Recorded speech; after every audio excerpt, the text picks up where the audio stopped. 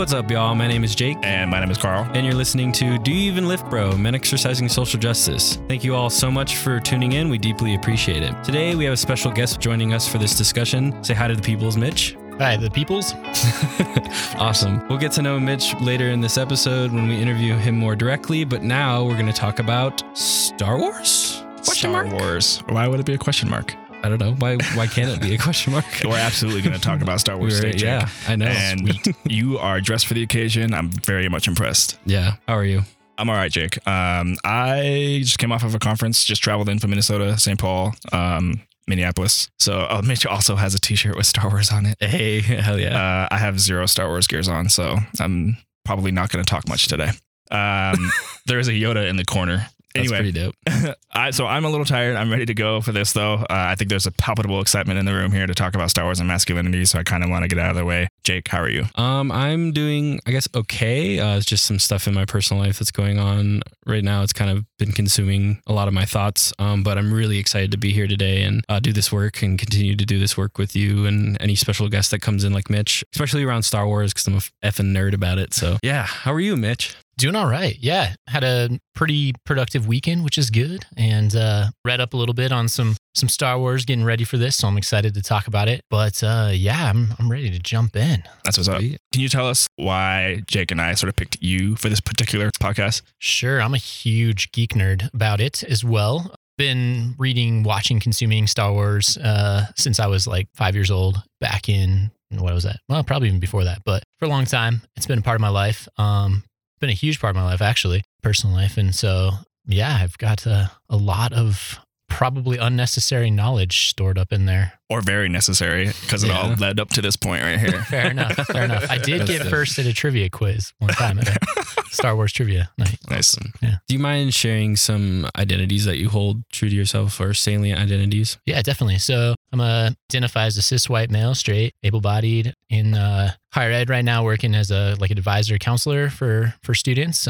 Believe and understand full-heartedly the work needs to be done around different identities, in particular around masculinities, around gender, sexuality, sexual orientation, and how that sort of impacts and shapes our lives. Can you tell us a little bit about your experience working specifically with masculinity work and how you got involved? Yeah, sure. So undergrad here at CSU, got involved in a program called, what was it called back then? Men's Project. It was a long time ago. It was a long time ago. 2005, 2006. Yeah, Mitch and I were in it together, actually. Yeah.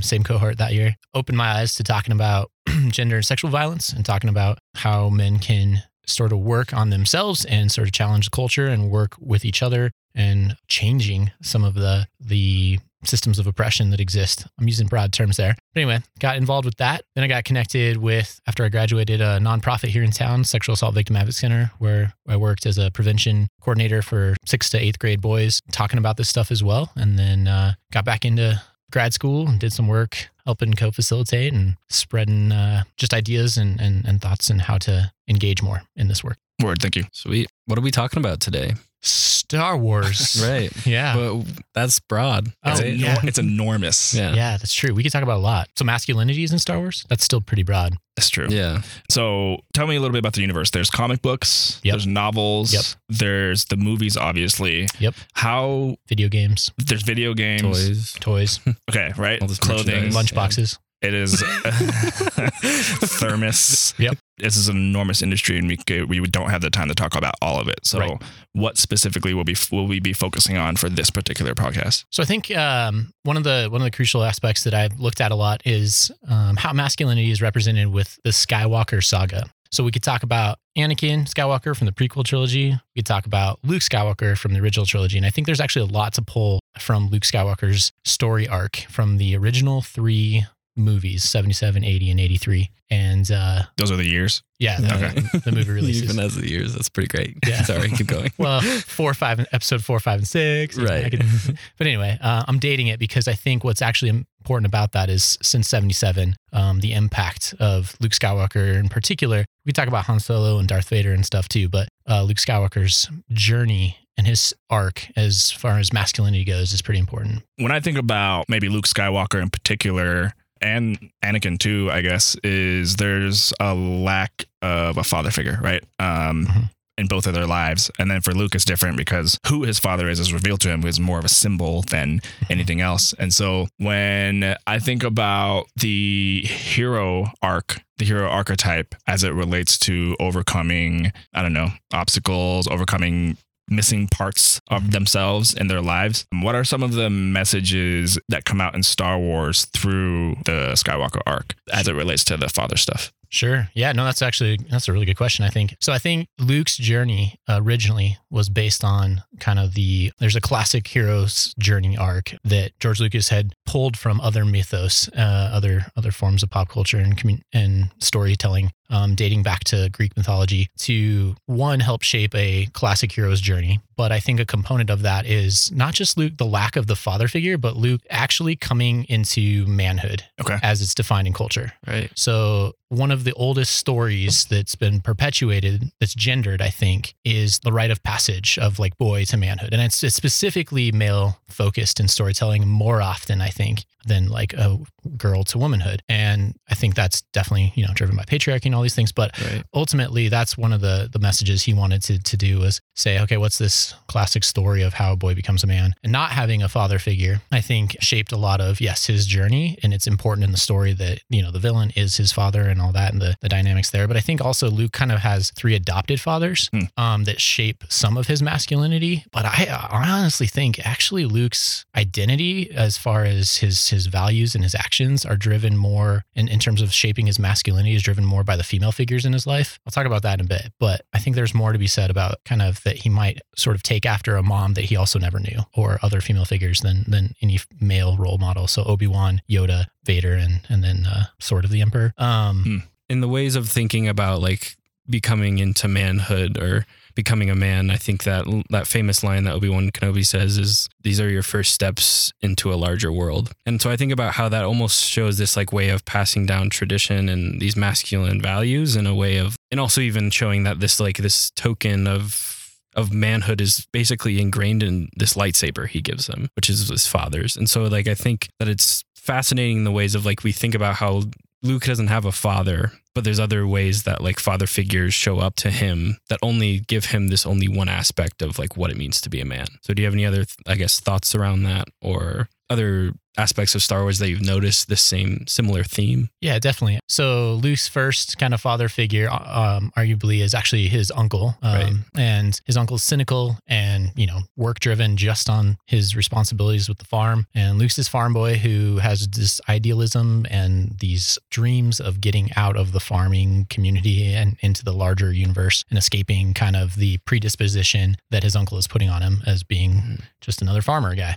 And so he gets this kind of, I think, depiction of fatherhood from a cynical, probably a guy who didn't really even want to be his father, probably, it seems like. And Luke's aunt, his mother figure at the time, shows him some more compassion, I think, than even his uncle did about needing to get out. And so Luke's like, all right, got this itch to get out, but I'm not going to pick up any of the values necessarily or some of the values that my uncle is pushing there, right? And then Obi-Wan, he meets this guy who's like, oh, you have all this potential. You should live up to that potential. And here's how you can become a man. And by doing this, follow me and I'll teach you the ways. And then he's gone. And Luke is like, oh, now what do I do? And he's told to go find this new father figure, Yoda, and learn even deeper and more about this. But his rite of passage, I think, comes in Empire Strikes Back, where he is supposed to, it's not blowing up the Death Star in the first one. It's, not becoming the hero of that story. It's actually in the second one where he's told the only way you're going to become a Jedi and quote unquote become a man is by confronting your father. Oh, I'm sorry. That actually happens in the third one. But in the second one, he does it brashly. He's not ready yet. He's still kind of an adolescent. Obi-Wan and Yoda are telling him, hold off. Don't do it yet. You're not ready. He runs off and he totally gets his kick. Yeah. And gets his hand cut off and learns this terrible truth and has suffered trauma and pain and witnesses his friends get captured or his friend and all this stuff, so pretty heartbroken, I think. But then he realizes, okay, I do need to confront my dad and confront this notion of toxic masculinity, which is interesting. I think one of the story arcs of Luke is anti-toxic masculinity. It's actually this notion of, and I looked into this and I thought about this a lot more. This hero who is confronting all of these different forms of toxic masculinity. And he does it in multiple ways. He confronts it against Obi-Wan because Obi-Wan's got some of that stuff. He confronts it against Han a little bit. Yep. Han's got that stuff. He confronts it against Vader for sure. And the Emperor, who is this like the man, the representation of all patriarchy and power and dictatorship and stuff, through nonviolence, pacifism, through wanting to throw away his lightsaber in like probably the most pinnacle moment of the entire trilogy when they're trying to get him to turn to the dark side. And he's like, I'm not going to do it. And he throws his, saber down. He's willing to be killed and trust in his friends to save the day anyway for the first time. And that's actually when he transitions to, I think, this idea of manhood, which is stepping up into responsibility, at least according, to George Lucas and all these, the people who wrote this, but stepping into this role as a hero in that way. So the obsession that Luke has to save his father, or like there's some good in him, I can sense it. Yeah. What Altruism. is that about? Altruism. And optimism. Okay. Because I don't think altruism is actually the solution to toxic masculinity. I don't think so either. So, but can a dash of it be helpful? Probably, right? You have to think outside of yourself to some degree to grow and develop as a human being, to recognize other people as human. But I thought as you were talking, it's really interesting to think about Luke being literally the only person to think that he can save his father. But that's because he has the least amount of context too, in terms of how Vader turned in the first place. And so I don't know. I think that's a really interesting dynamic of like, what does it mean to be a man? Well, to believe unconditionally in like a proven evil piece of that is Darth Vader. Mm-hmm. And I wonder what that teaches men in terms of, oh no, he's actually a good guy or something like that. Yeah, definitely. So I think that Luke not having that knowledge is actually, and I think because the way that the stories were given to us too, right? 4, 5, 6 first, and in terms of in real life and the way we consume them, at least the way I consume them, because I grew up lucky enough to only have seen the original 3 before the prequels even came out, was that there was this character who represented sort of the hope, the optimism, the good of totally forgiveness and empathy and a little bit of altruism to win. And this was at a time in the late 70s, 80s where, it's still a white male, but I think there was a lot of tension driven around like cynicism and in our society. And it's still true today, but I think it was like what was powerful about that character was that he represented something that a lot of pop culture at the time wasn't actually showing. And people could buy into that. So what it did was you kind of alluded to this, it started to shape sort of an impression of a certain type of masculinity for a certain type of boy, probably some girls too, or some non-gender conforming folks or other identities. But I think ultimately it put this impression on young boys about what this ultimate altruistic good hero could be. Yeah, he's a little young and naive at first, and he grows into this Jedi that ends up through help and also faith in redeeming his father saves the day, right? His father ends up helping him out, but he did redeem him, and that was what he set out to do. And he cared more about that than sort of ending the Death Star in that time and, helping out the rebels defeat the Empire. So what that did is I think it set up this notion that there is a certain type of masculinity that boys can aspire to be a good guy. Right. What's interesting, it doesn't have to do with getting the girl, because Leia's his sister, and not only that, but he doesn't end up there's no other female figure that's his love interest in the movies. And it's barely like Leia. You could argue that like that goes away pretty quickly after the second movie when he goes on his own journey. So it's actually about like doing the right thing, I think. Right. But I think that's a high bar and standard to set, that if you can reach this as a hero, you're a good guy. Maybe there are certain entitlements with that too. Some sort of victory, some sort of celebrate. You get touted as the hero. And that's, I think, kind of dangerous too. Yeah, say more. So this idea, I think that a lot of boys, like I said, in my generation, and maybe even a little older and maybe some younger, grew up with idolizing Luke Skywalker among thousands of other hero portrayals we got, from G.I. Joe to James Bond to like with all different subsets of masculinities.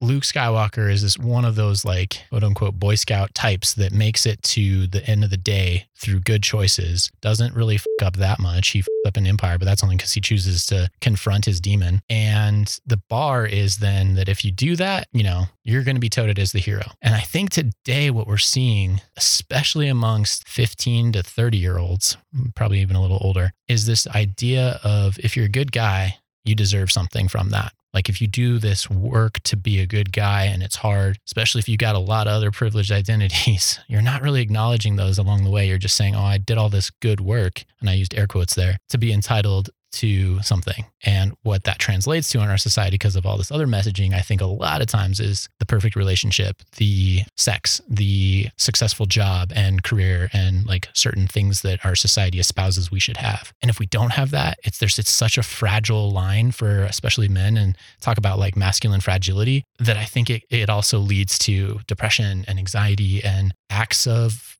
aggression if they're not getting it. If you see those pieces in Luke, do we see the opposite with Anakin? Yeah, definitely. Anakin, I think, represents toxic masculinity. And I think in the new trilogy too, I know we weren't going to talk about this too much, but Kylo is representing that now. Yeah. The idea of like that toxic masculinity is actually the villain. And I think that's actually a shape of the times too, of what pop culture, especially in like the sci-fi fantasy realms, are trying to deliver. So the early 2000s was starting to move towards this messaging of like trying to probably introduce a little bit more diversity, and also trying to introduce more themes that weren't just white male hetero like certain. Right. And then that was the 2000s. So that was the prequel. Anakin is the epitome of entitlement and whining and not making the right choice because he's not getting it. And so he falls to the dark side. And then Kylo is sort of following down the same path, but the complications I think are a little bit deeper in the new one. We don't have to get into that, but. Right. So yeah, I was thinking like the fact that he couldn't save his wife like ruined him. Yep. The fact that he couldn't be a savior ruined him. And like, I guess also like the fact that he didn't grow up with a father figure either, and how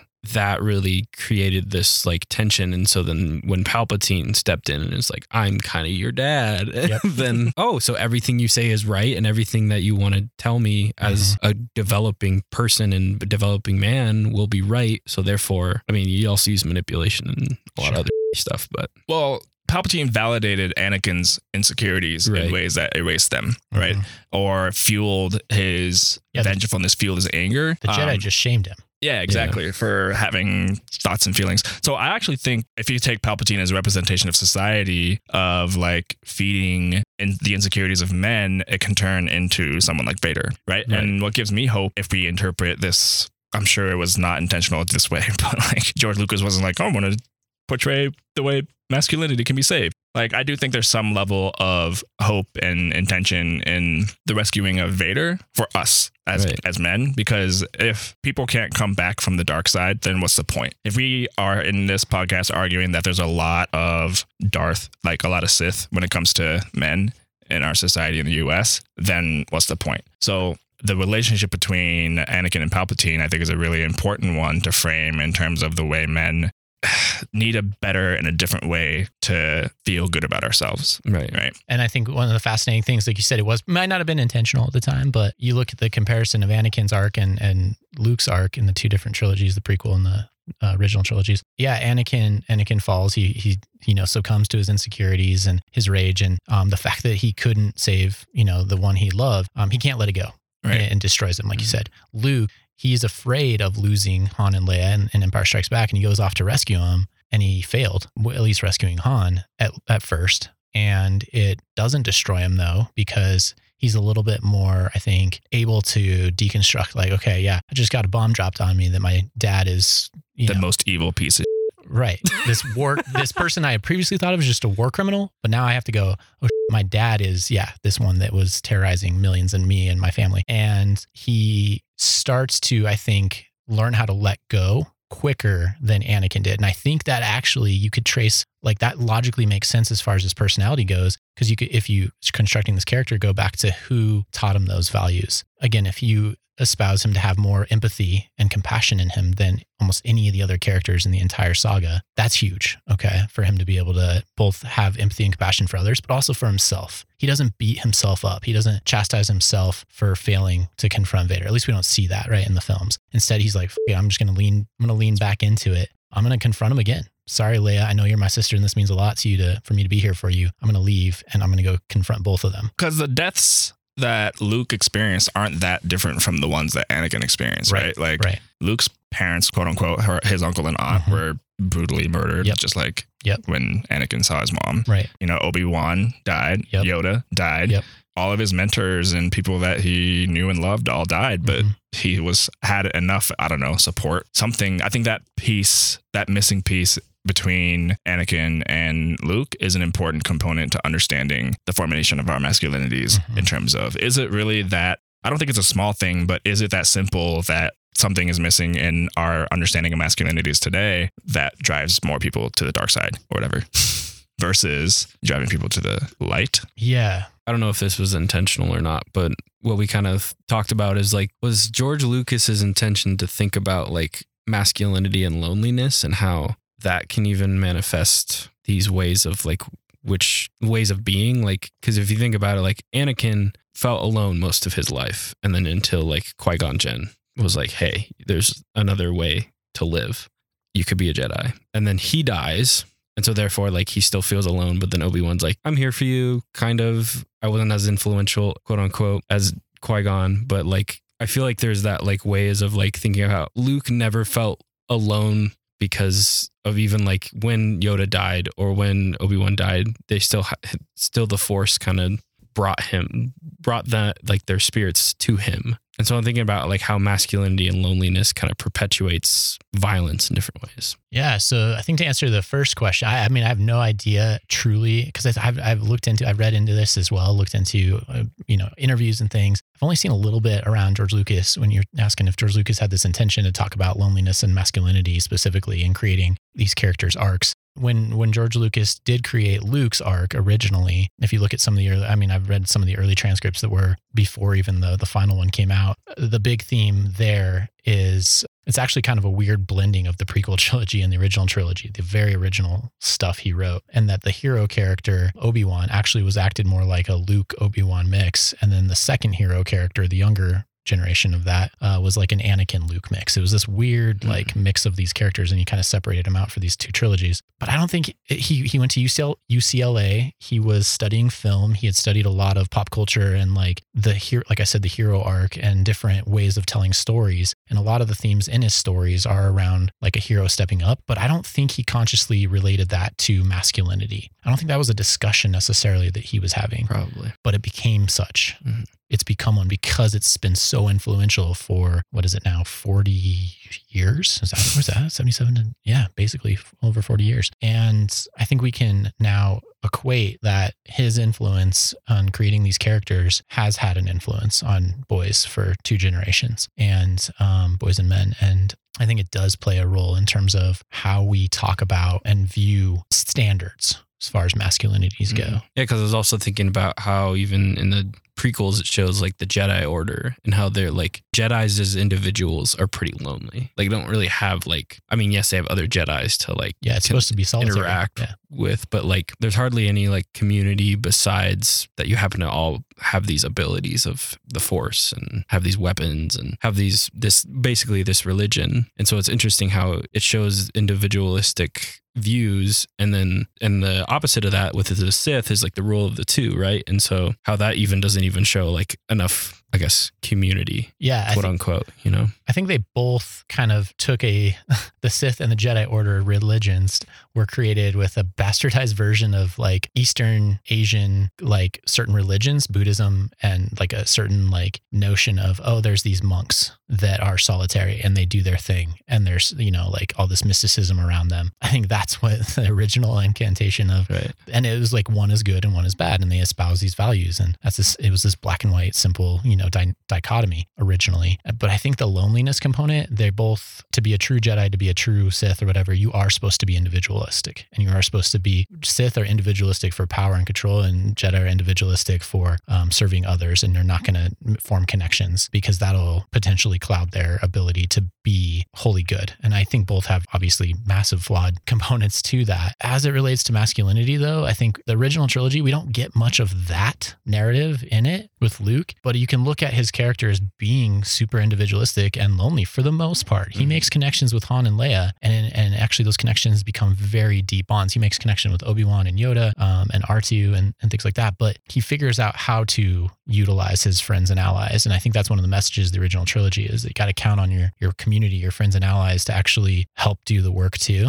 And you got to know how to, like, even the one that you thought was your enemy that you could redeem, his dad, can still help you out. Whereas in the prequel, Anakin, individualistic, lonely, incredibly lonely character. And this representation of lonely male, I'm at it alone. I got to do it alone. Like, the world is against me, blah, blah, blah. The universe is against me. Nobody trusts me. Everyone's belittling me. Padme, will you be my, person? Oh, you're even against me. What the hell? He can't grasp this idea of true connection. And it's like he's afraid to, I think. Anakin is through the whole trilogy, whereas Luke actually embraces that. And it shows two different strengths in terms of, or two different sides of masculinity, that actually forming connections, being vulnerable, I think is a stronger masculine trait than trying to be individualistic and go at it alone and failing. Yeah, and so then you even see like the healthy, quote unquote, healthy masculinity shown in Luke, wherein he like even is going to blow up the Death Star and New Hope, and he remembers that big Starklighter is his like long friend, and they like hug each other and they're excited to see each other. But then it's interesting how at the end of that he dies, and it's just very like, oh, okay, he's dead. Wow. Like there's no, like, it just didn't seem like there was a grieving process for his friend that they used to know each other for a while. And so that's really quite interesting, you know? I think there's a moment there. He's feeling it pretty heavily, and he's also got to focus on this task at hand. Right. You know, if he gets distracted by that, boom, he's gone. But actually, that's an interesting point. So Anakin was in his shoes. We had put literally Anakin Skywalker as a teen, 18-year-old in Luke's shoes. Anakin would have flipped out and it would have all gone to yeah, probably, right? And he couldn't have handled that. Whereas Luke's like, oh, fuck, that hurts. And there's even the music changes, and then he continues with it. He trusts in, hears Obi-Wan's voice and trusts in it's going to work out. But he's able to let go rather quickly. And I don't think that's like an individualism, like loneliness of like, oh, yeah. I don't know. It feels different. I think like it was cool because he expressed vulnerability from the vulnerability and like intimacy with a friend that we just don't see in media all the time, of just like hugging like another dude. And so it was kind of cool to see that. But yeah, they still do kind of a bro pat though. Yeah, like it seemed like better than just like, sure, how are you, bro? Yeah, this but was also it's like 70s when homophobia hadn't completely caused inhibitions in men from expressing affection towards each other. Yeah, but it seemed like there was a more like genuine excitedness to see each other instead of like, hey man, what's up? It's more like, oh hey, like, sure. It just seemed like a way of like almost kind of breaking that barrier a little bit. Well, they try to mirror that in Force Awakens with Poe and Fenn giving each other this excited hug when they see each other again, even though they've only known each other for like 2 days. Or I don't know how long it was, but they tried to emulate, and I think it felt different. It felt less, for me at least, in viewing that movie. I remember that moment and I went, wow, that didn't feel as authentic. Yeah, it felt, it felt slightly fake. Yeah. I wouldn't blame it on the acting. But maybe, I don't know. I think maybe just because the shift in our culture has been so much so that showing that affection towards another man, and we don't see it like that authentic. And even in buddy comedy type movies where they have that moment, like it's changed so much in the last like 30 years too. And in a lot of those buddy cop type movies. And I think another thought that just came to me was like, what was heartbreaking about one of the things I thought, which sort of got under the skin of a lot of longtime fans of the newest movie, The Last Jedi, was actually Luke's portrayal, how they portrayed Luke. He had lost, his new portrayal was this old cynical recluse. And sure, there's like stories that told about like how that happened. We get to see a little flashback of what happened between him and Kyle that pushed him down this road. But I don't know if I buy it, because the Luke we got, even as maybe this is actually the point. The Luke we got as this youth, 18 to 25-year-old, basically youth, when he becomes a Jedi in the original trilogy, there's a lot of empowerment behind his actions changing the universe for good, right? And then we get old Luke in the later trilogy, and he's kind of a hat. And it's like a heartbreak, because I think the older generations that grew up with Luke in their hearts as like this pinnacle of heroism got to see what he became as an old man, and it was a letdown. But I think what's scary about that is we're seeing young generations, the Z, millennial, young generations taking up action now more so than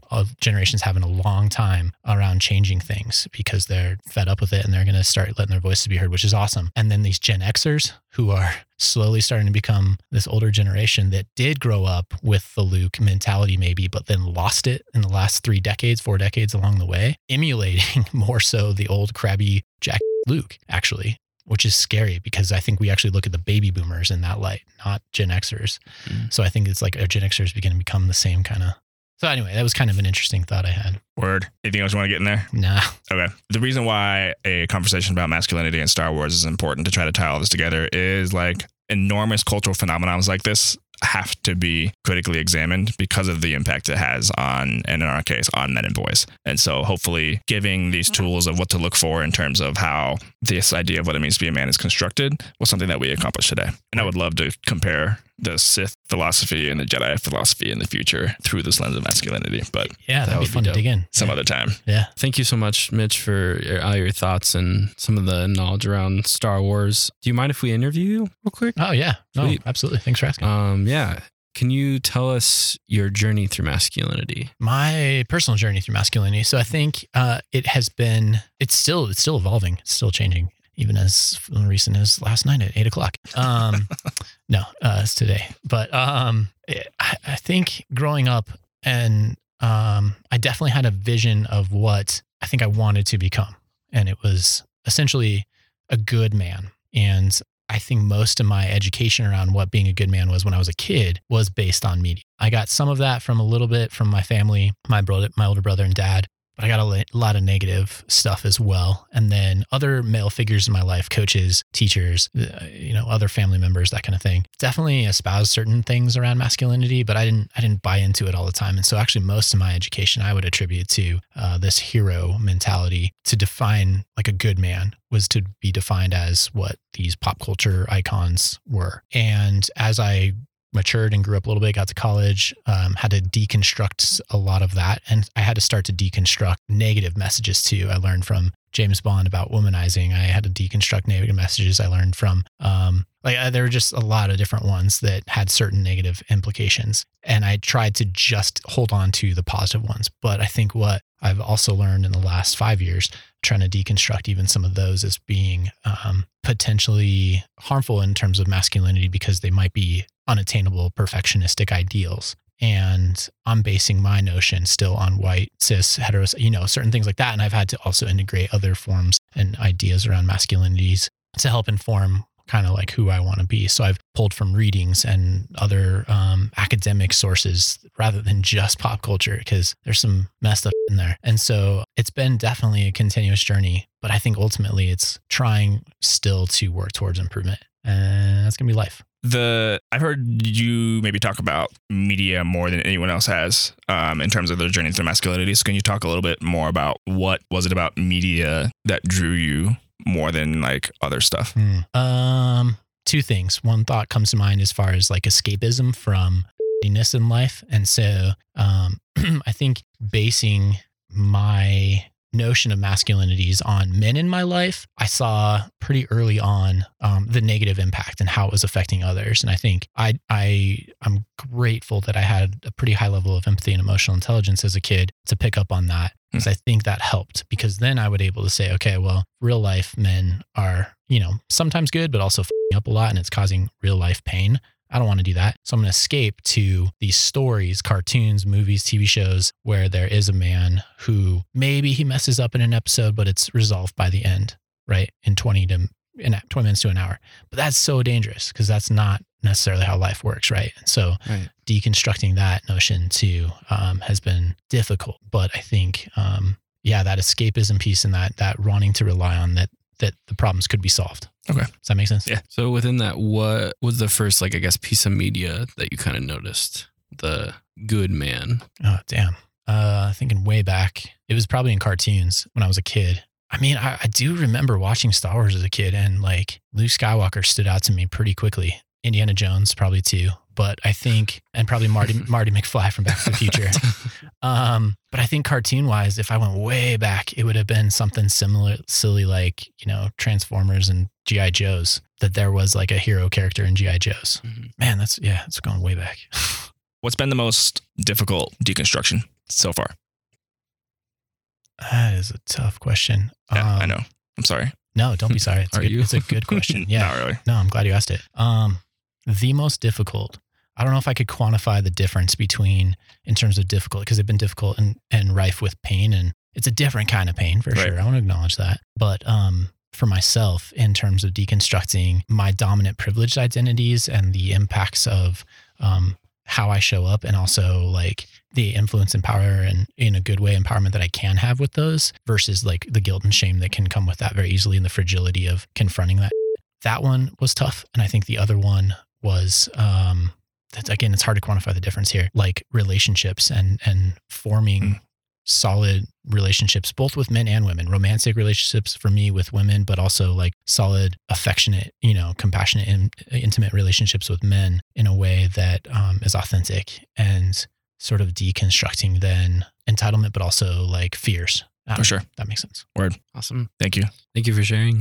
So we know we're more than just our masculinities, right? So we'd like to ask you a couple unrelated, quick, rapid fire questions. Is that okay? Yeah. Sweet. Hard right. We're taking a hard right. They're taking, yeah. Yeah, got it. Forget you. Oh, at first I was like, that's not a question. Like, nope. Help me out here, Carl.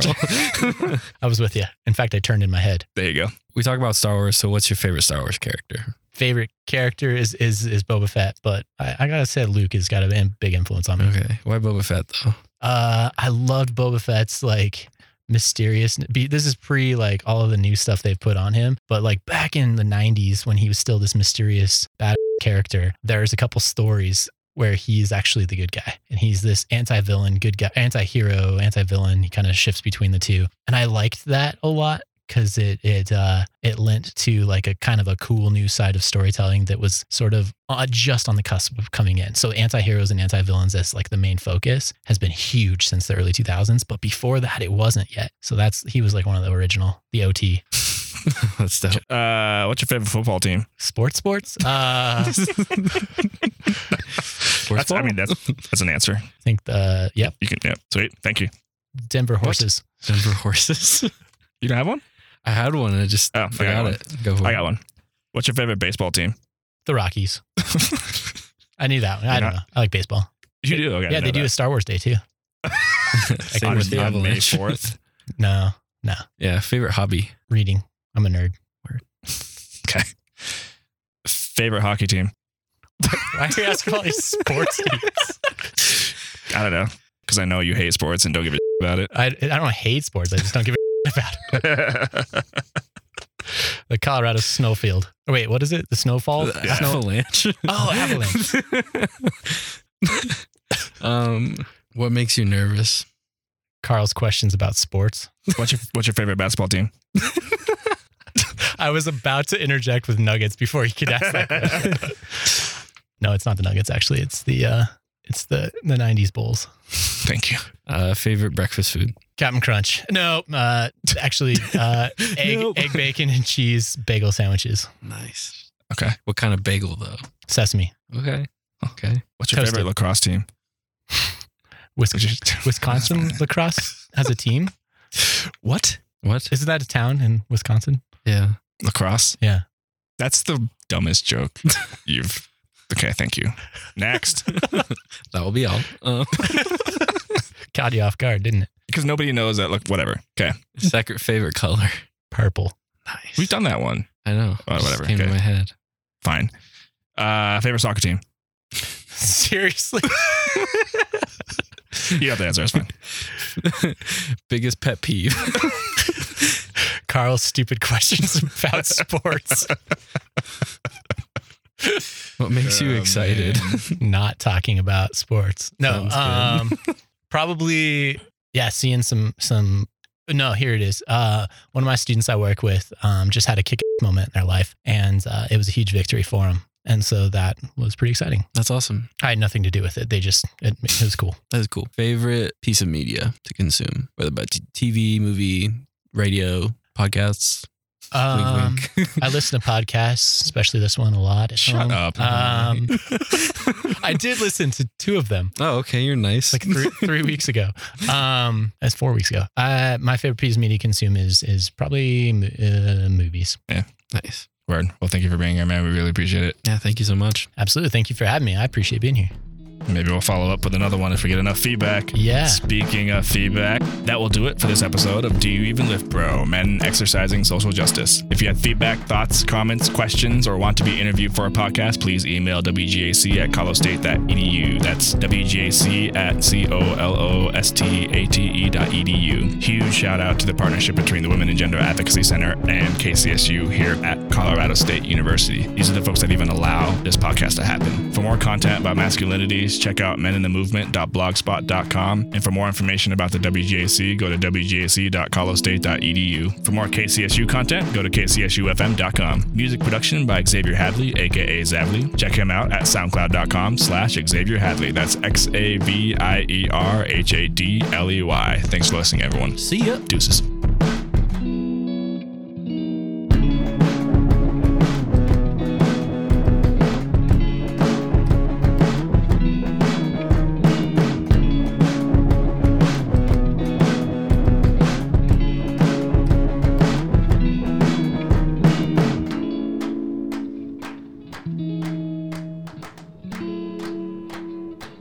What's up, y'all? My name is Jake.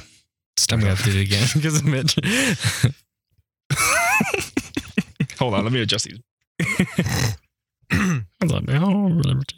Just turn his mic off. I didn't. I swear. Okay, go ahead.